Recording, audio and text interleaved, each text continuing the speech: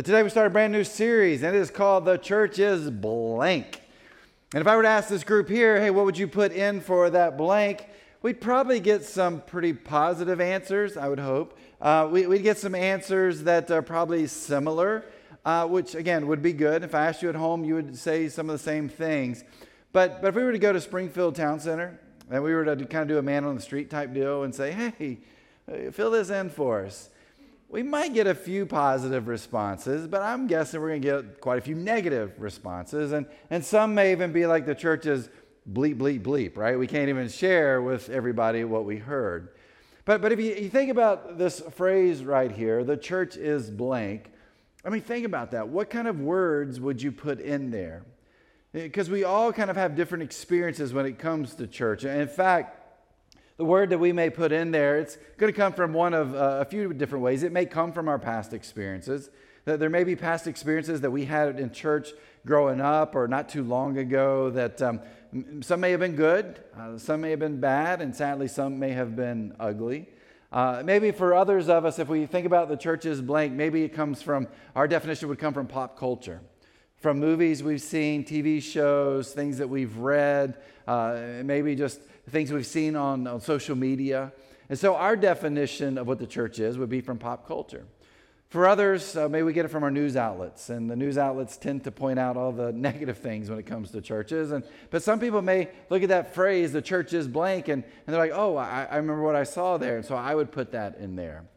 For others, it's projections. It's what we want for the church. It's what we think the church should be. And so we look at the church as blank and we put our projections in there. Or for others, it's even institutions that you're familiar with. Other nonprofits, organizations, maybe groups of people. And so you kind of look at them like, well, if that's how they are, that must be who the church is. And so you would define the church, you would describe the church from other institutions. Now, we could keep on going down here through this long list and say, hey, I think the church is blank, and based on all of this, I get that. But the reality is, what is the church? What is the church? And we see that statement, the church is, what can we really put in that blank? And so over the next 4 weeks, we're going to put in words to fill in that blank that describe the church. And it may be words that you're thinking of, and it may be words that you're not thinking of. But we're going to spend our time over these next 4 weeks kind of talking through this. Now, this really is a piggyback series to the Weird series we just finished. We talked about weird. We said that if we're followers of Jesus, we're called to be weird. We're called to be different than the world. But we don't do that alone. No, we're called to do that together in this setting, this thing that's called the church. Well, as we start this series, we actually should define what the church is. And the very first time we read about this word church is in Matthew chapter 16. In Matthew chapter 16, verse 18, Jesus is talking to Peter, and here's what he says. He says, "Now I say to you that you are Peter," which means rock, "and upon this rock I will build my church, and all the powers of hell will not conquer it." For some groups, you see, they've seen rock here and they've seen church, and they've put these two words together, and they've said, oh, so this is talking about some structure, right? So when we're talking about the church, we're talking about a building. We're talking about an organization. That's not what Jesus is talking about here. This word that Jesus uses for church is the Greek word, and it's the Greek word ekklesia. Now, ekklesia does not mean building or structure or some location you go to. It means called out assembly. Or maybe even a better way to put this is a group of people on mission together. That's what an ekklesia is. Now, we've translated that word into church, and again, in our minds, we've said Jesus means this building or structure. He doesn't mean that at all. He really means this group of people that are on mission together. And the mission that they're on is actually the mission that he gave them. He commanded them to go, commanded us to go into the world and tell his story. And so as we begin this series, the church is pretty simple. Here's what the church is. The church is people. Some of you can go back to Sunday school back in the day, and you remember this, right? Put your fingers together. You know, this is the church. This is the, open it up and see all the, exactly. See, you guys are smart. You remember those things from back in the day. We laugh about it now, but it worked back then. But that's what it is. The church is people. And so we think about that, and it's like, man, this thing should function so well as people are part of the church, and God has started this thing, Jesus started this thing, should work so perfectly. Although our main theme throughout this series is the church's people, that's not going to be our word for today. Our word for the day as we start this series is that the church is broken. And so over the next few moments, I want to talk about what it looks like as the church is broken. Because people are broken, and if people are broken, then the church is broken too. But stay with me. There's good news at the end. But I want to start from where Jesus really begins this thing. In Acts chapter 1, verse 8, we read this. Here's what Jesus says to his followers as he's heading back into heaven. He says, "And you will be my witnesses, telling people about me everywhere, in Jerusalem, throughout Judea, in Samaria, and to the ends of the earth." I love this because Jesus is saying, hey, I'm leaving. You're staying. You're going to spread my story. Now go figure it out. Because he didn't tell him, he's like, hey, guess what, guys? I got this 55-page handbook that if you read through, man, you're going to know exactly how to do this thing called the church, or to do this thing called the ecclesia. He doesn't say, hey, for $39.95 a month, I will give you this software program that will help you figure this all out. He doesn't say any of that. He's like, hey, here's my command to you. I'm leaving. You're staying. Go make this happen. Figure it out. And so that's what they had to do. They had to go out and they had to figure it out. And from the very beginning, we find that the church is broken. I want to spend our next few moments kind of talking about some history of the church and even beyond that helps us be reminded that the church is broken. After this happens, this church thing begins, this ecclesia begins, and it starts and it's growing like crazy.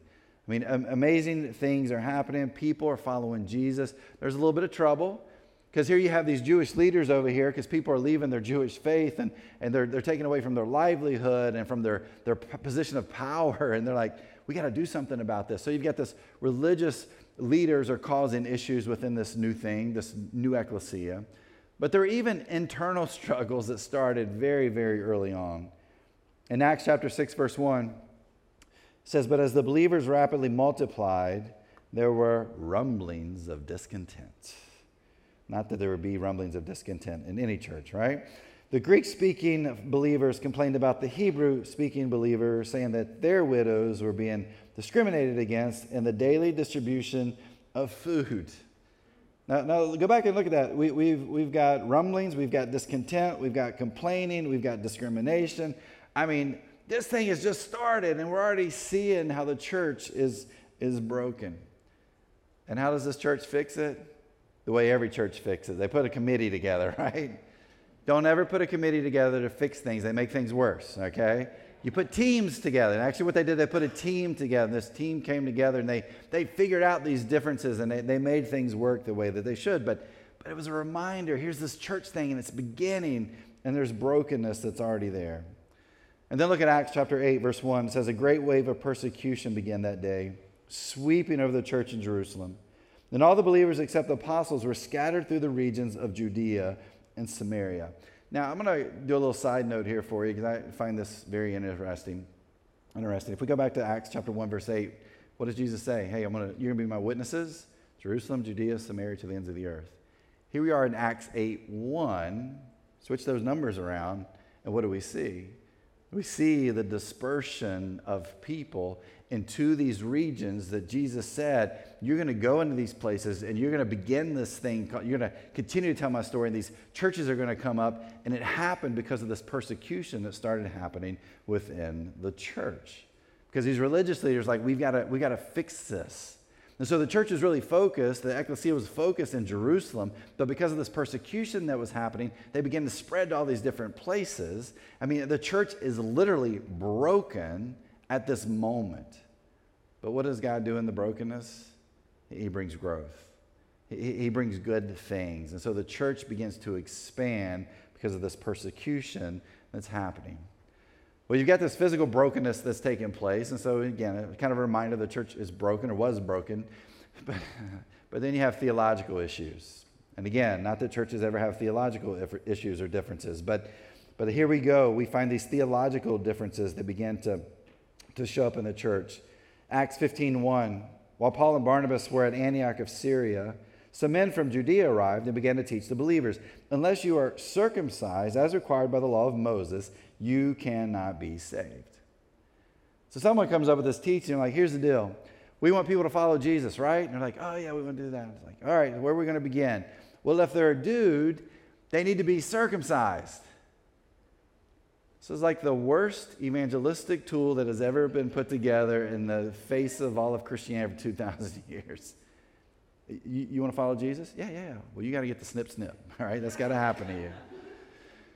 Well, that didn't go over very well, as you can imagine. And so if you know the story, you read on, they come together, and they're like, hey, that's not really what, Jesus never says that. We're kind of adding that in. And so they come to this conclusion, like, you're right, you don't have to be circumcised. You have to repent of your sins, you got to be baptized, and then you can follow Jesus. But again, we see that the church is broken, and there's theological issues that are coming up within this church. But then let's go beyond that. Let's step beyond just what's happening there in the book of Acts. Let's actually look in our history books. In the 2nd and 3rd centuries, we find that there's the persecution of the church. And Christianity is being persecuted like crazy, and thousands upon thousands and thousands of followers of Jesus are put to death in very inhumane ways. They are tortured to death. They're just tortured in general, imprisoned. I mean, this is a terrible time if you're a follower of Jesus, but these people are like, we believe in Jesus, we're following Jesus. Again, kind of being dispersed in all these different places, but things take a turn. Constantine becomes the emperor in about 300 AD. He's like, hey, Christianity is a state religion. And kind of like some people think here in America, if you put Christians in charge, everything's going to be wonderful and great. And here's this group of people, and they're followers of Jesus. Like, everything's going to be wonderful and great. We've got the state's ear. We can make these decisions. More people are going to follow Jesus. But what actually happens? More power. And there's corruption. In fact, at some point in time, the church probably becomes the most powerful entity there was in that time, even above the government. And when you got that power, what do you do with that power? You abuse that power. And so this group of people that at one time, centuries before, or even decades before, were being persecuted for their faith, they're turning around, and now they're persecuting other people for their faith. You got the Crusades, the Spanish Inquisition, so many more things that happened over the course of history because of being in power. Again, it's a reminder to us that the church is broken. And then what I want to do is I'm going to scoot up about 1,400 years from Constantine, and the mid-1700s to the early 1800s. There's something called the Second Great Awakening here in America. And I'll give you a little history of the church background I grew up in and church background of this church here. There were a couple of Presbyterian pastors, Alexander Campbell and Barton W. Stone, and unbeknownst to each other, they were beginning to preach and teach on things that were in the Bible that their specific denomination had kind of added to. And I'm not poking fun at Presbyterians at all here, okay? Please understand that. But just in their own life and own stories, and as they read Scripture, they're like, something's not quite right here.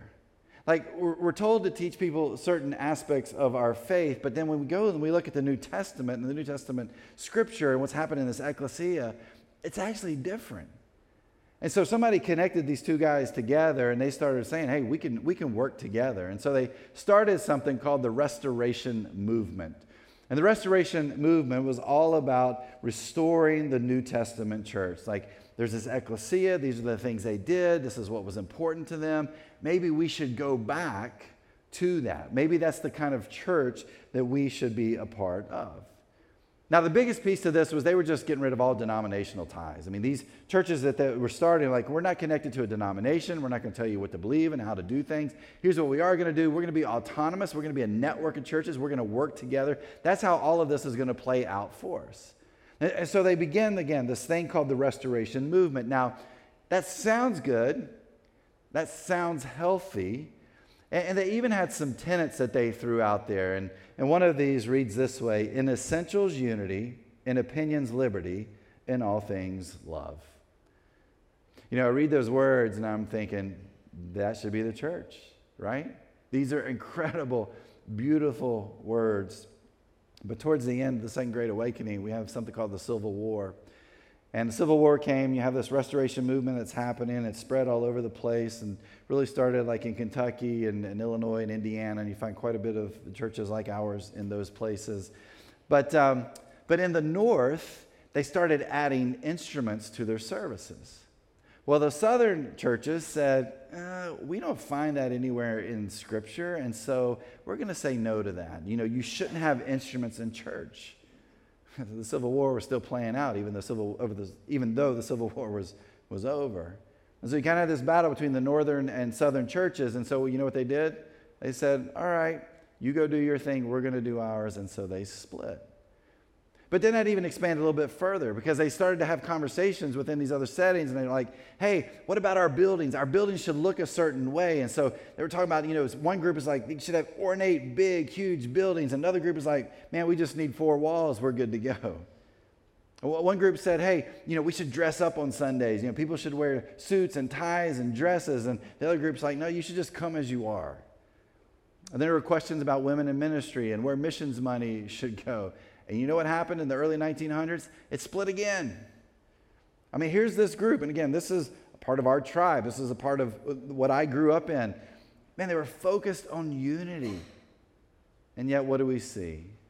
We see brokenness is there. Now, let's just be honest for a moment.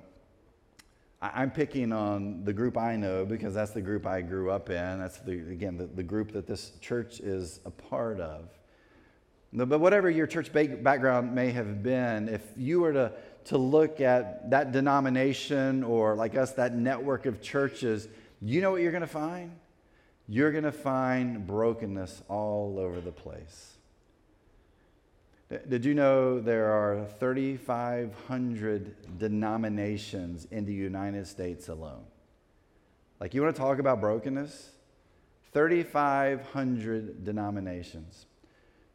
We talk about brokenness this year, or about every year, you've got about 4,000 churches that close their doors. And that's just in the United States. And they say that because of the pandemic, we'll probably see a higher amount this year. Some of it's due to just not being able to afford to keep it going. But these churches are dying.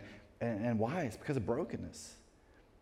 About 3,500 people leave the church every single day. Again, that number is probably going to be higher this year. It is, because we already hear that within churches. People are leaving. I don't need to get up on Sunday anymore, man. I did this pandemic thing, and, you know, I had my Sundays, and it was kind of nice, and I'm good to go, and I don't need the church. And so we'll probably see a higher number of people leaving daily. Why? Well, it's because of brokenness. The brokenness in our lives, but also, I think, because the church is broken too. Some of you are sitting there in your seats, you're watching online, and you're saying to yourself, this is the most depressing message of the church I've ever heard in my entire life. And I get it. Stay with me. We're still here. 2,000 years later, the church still is here. Now, the church is still broken. And if you keep up with much that's happening within church settings, you know there's scandals and issues and maybe even part of church splits and people are leaving, but the church still exists. The church is still going. And even with everything that's happening and has happened over the past 2,000 years within the church, do you know what? The church is still very, very strong. And God is using the church to bring hope into our world. We're seeing lives change. We see transformation in communities. God is still at work through the church. And here's the crazy part. I know people talk about the church dying in America. I don't believe it's dying in America. I believe that's some people's view of what's happening in the church. But if we go outside of America, we find that the church is growing exponentially in some of the most persecuted places in our world. You want to know where the church is growing the most? The biggest percentages: Iran, Afghanistan, China, Saudi Arabia, and places in Africa. The church is growing like crazy in some of these most persecuted places. Now, the church is broken. It is. But the church is still strong.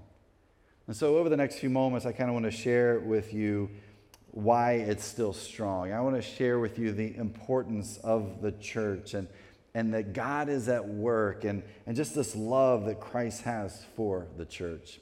And I want to do that by looking at kind of a strange passage. In the book of Ephesians, actually a letter a guy named Paul writes, and he writes it to this group of churches in a place called Ephesus. And in this, he's writing to these people, and he's talking about marriage. But as he's talking about marriage, he's actually connecting it to Jesus and the church. And if you read a little bit of the New Testament, you'll find quite often the church is called the bride and Jesus is called the groom. And so he uses this metaphor to connect these two things. And I'm going to read through a little bit of Ephesians chapter 5. You probably heard this talked about before in a marriage series, not about the church. But let me read Ephesians 5, starting with verse 25. It says, "For husbands, this means love your wives just as Christ loved the church. He gave up his life for her to make her holy and clean, washed by the cleansing of God's word." I've talked about this before, that for us, we have one word for love, and it's love. But for the Greek language, they had many different words for love, and each one of those words were very specific. Now, if you look at what Paul writes here, at the very beginning, he says, "For husbands, this means love your wives." He could have used a natural term there for that kind of love. He could have used a sexual kind of love or an affectionate kind of love, but he doesn't. And he does this throughout everything he writes. He uses the word agape. And agape means unselfish love. And so as he's writing about marriage here, he's like, marriage isn't about sex and kissing and holding hands and dates and, mutual bank accounts. That's not what marriage is about. He said marriage is about this unselfish love. And in fact, he's very specific. He says, hey, husbands, you should have this agape, this sacrificial, unselfish love towards your wife. This is the kind of love you should have. And he says that kind of love is the kind of love that Jesus has for the church. That Jesus has a sacrificial, unselfish love for the church. And because of that, husbands, you should love your wives that exact same way. He says this in verse 27. He says that he did this to present her to himself as a glorious church without a spot or wrinkle or any other blemish. Instead, she will be holy and without fault. Think about a wedding for a second. Maybe you've been married recently. Maybe you've had kids, specifically daughters that have been married. And, there's a lot of effort and prep that goes into getting the bride ready for the wedding, right? You got makeup, you got the dress, you've got shoes, you've got the hair. I mean, all this stuff that's got to happen, and it takes a lot of effort, takes a lot of time. And of course, it takes a lot of money to get prepared for this wedding. Kara and I have two teenage daughters, and when they get married in about 25, 30 years, we've kind of talked about this already. We said, here's the deal. We think we're in here's $5,000, go elope, right? Let's just hold off on it. Or here's $5,000 and just get married in the backyard. Let's just do this really nice and simple. Because there's a lot of time and effort and prep that goes into it. But why do we do that? Why does that happen in a wedding? Well, because the bride is preparing for the groom. The bride wants to look the best that she can for the groom. And maybe there's this idea, if I look really good, then it'll just be this amazing experience. Well, here's Paul. And Paul's saying, the way Jesus looks at the church is not the way that a bride looks towards her groom. There's nothing the church can do to prepare us for the love God has for us. There's nothing the church can do that will make Jesus love the church even more. Not more time, not more effort, not more money we can put into it, because Jesus has this incredible, passionate love for the church, for the ecclesia, for this group of people that are on mission together with him. That even in the brokenness that we find within the church, even in the brokenness we find within ourselves, in this setting of the church, Jesus has this incredible love. And there's nothing we can do to prepare ourselves to be better towards Christ. That love is unselfish and that love is sacrificial towards us. And then Paul writes this in verse 28. He says, in the same way, husbands ought to love their wives as they love their own bodies. For a man who loves his wife actually shows love for himself. No one hates his own body, but feeds and cares for it, just as Christ cares for the church.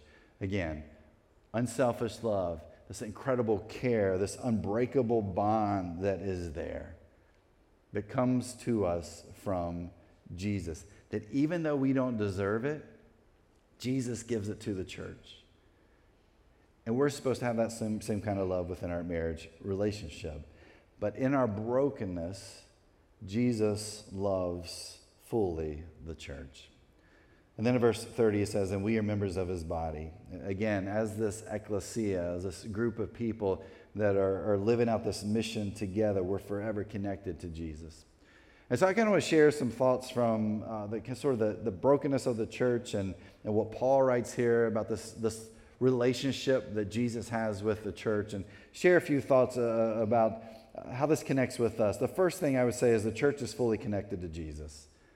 That if we look at the church like we look at marriage, that there is this intimate connection, this intimate relationship, this intimate bond the church has with Jesus.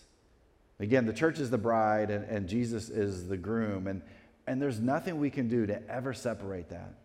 That even in all the brokenness, if we go back and look at history, even in the incredible brokenness we've seen and still see today, that there's no separation there. That Jesus still fully loves the church. And we're fully connected to Jesus because of that. Second thing I would say is that the church is bigger than me. So often when we talk about church, the first thing, again, that comes to mind is a location, a building, some sort of structure, an organization. That's not what we're talking about. When we talk about the church, we're talking about people. We're talking about me. We're talking about you. We're talking about us. We're talking about New Life Bible Church across the street. We're talking about the 7,500 churches here on Franconia Road. We're talking about churches in other states and other countries. That's what we're talking about. Now, here's the deal.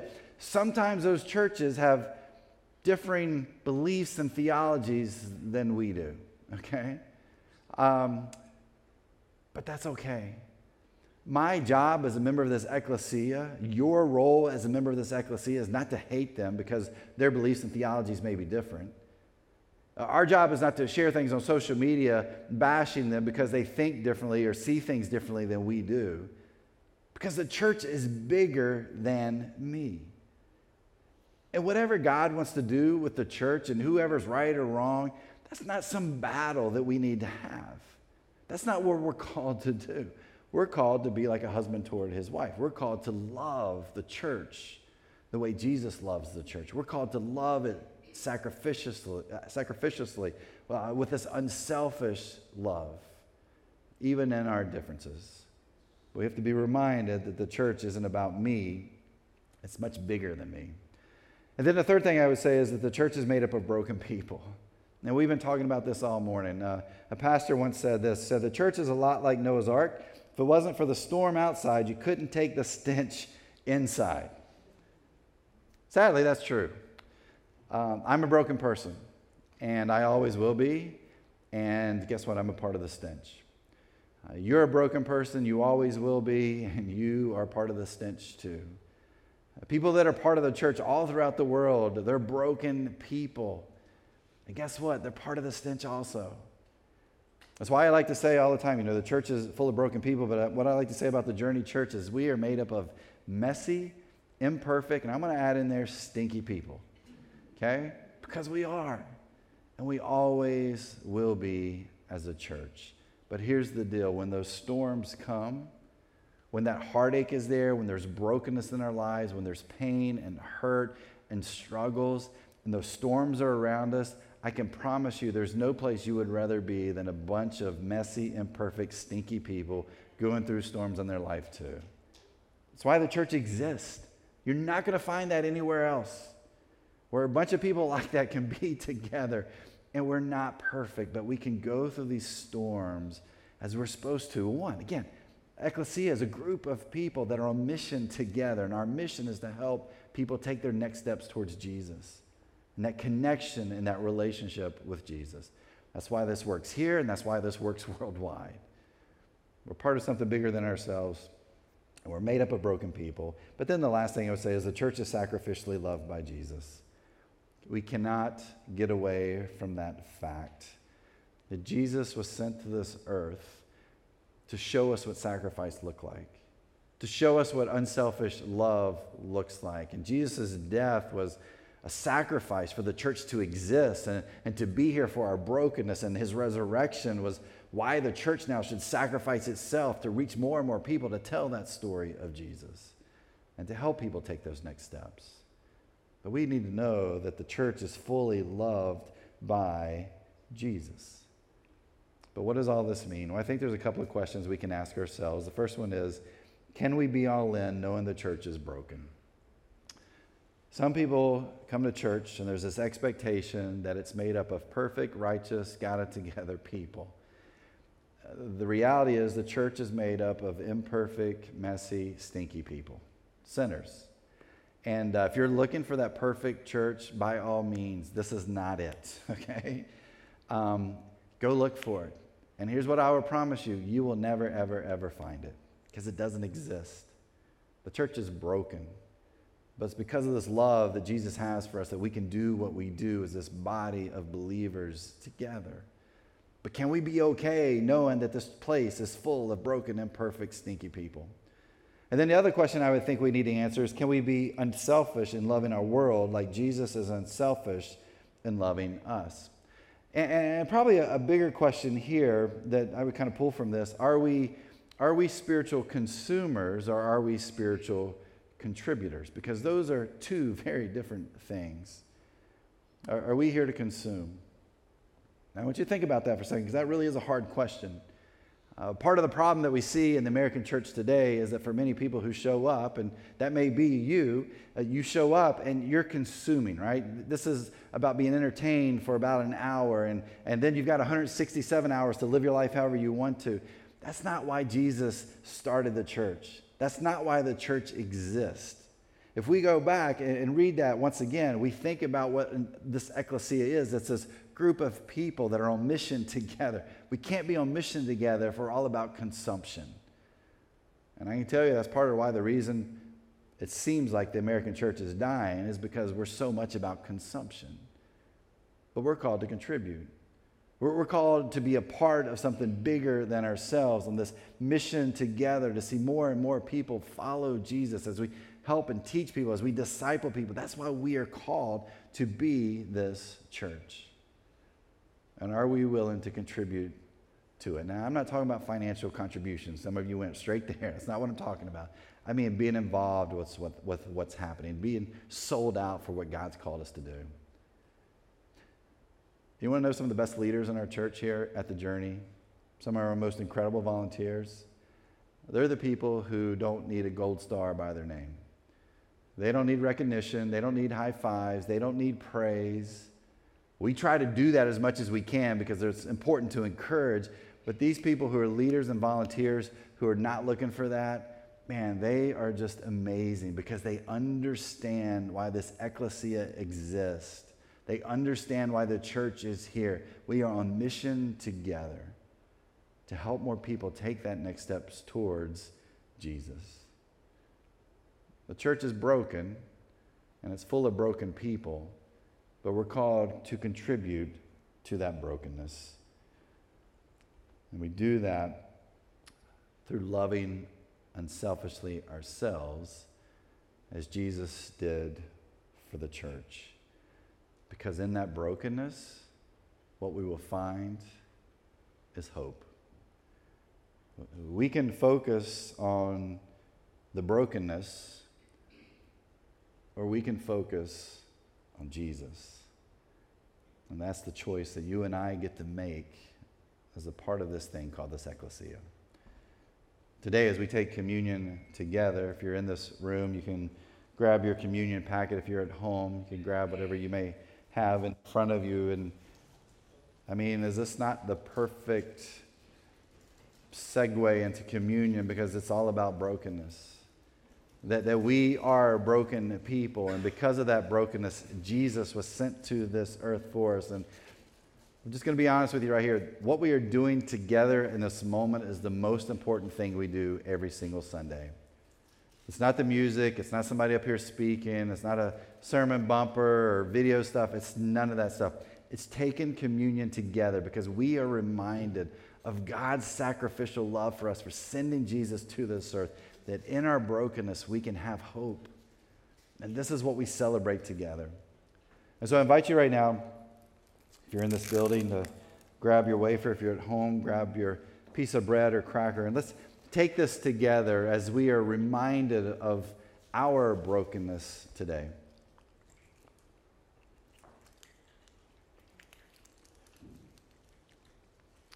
And then as we take this juice, let us be reminded that it's because of our brokenness Jesus was sent, and that we have hope for our present, for our future, and for our eternity. Let's drink together.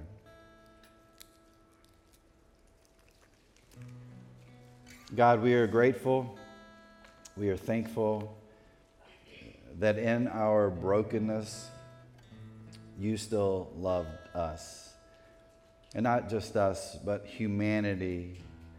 You loved humanity so much that you sent Jesus to this earth to live this incredible life, to teach about what life should look like following you, and then to sacrifice that life, knowing the whole time death was imminent, death was coming. And Jesus agapied us. He loved us unselfishly, sacrificially.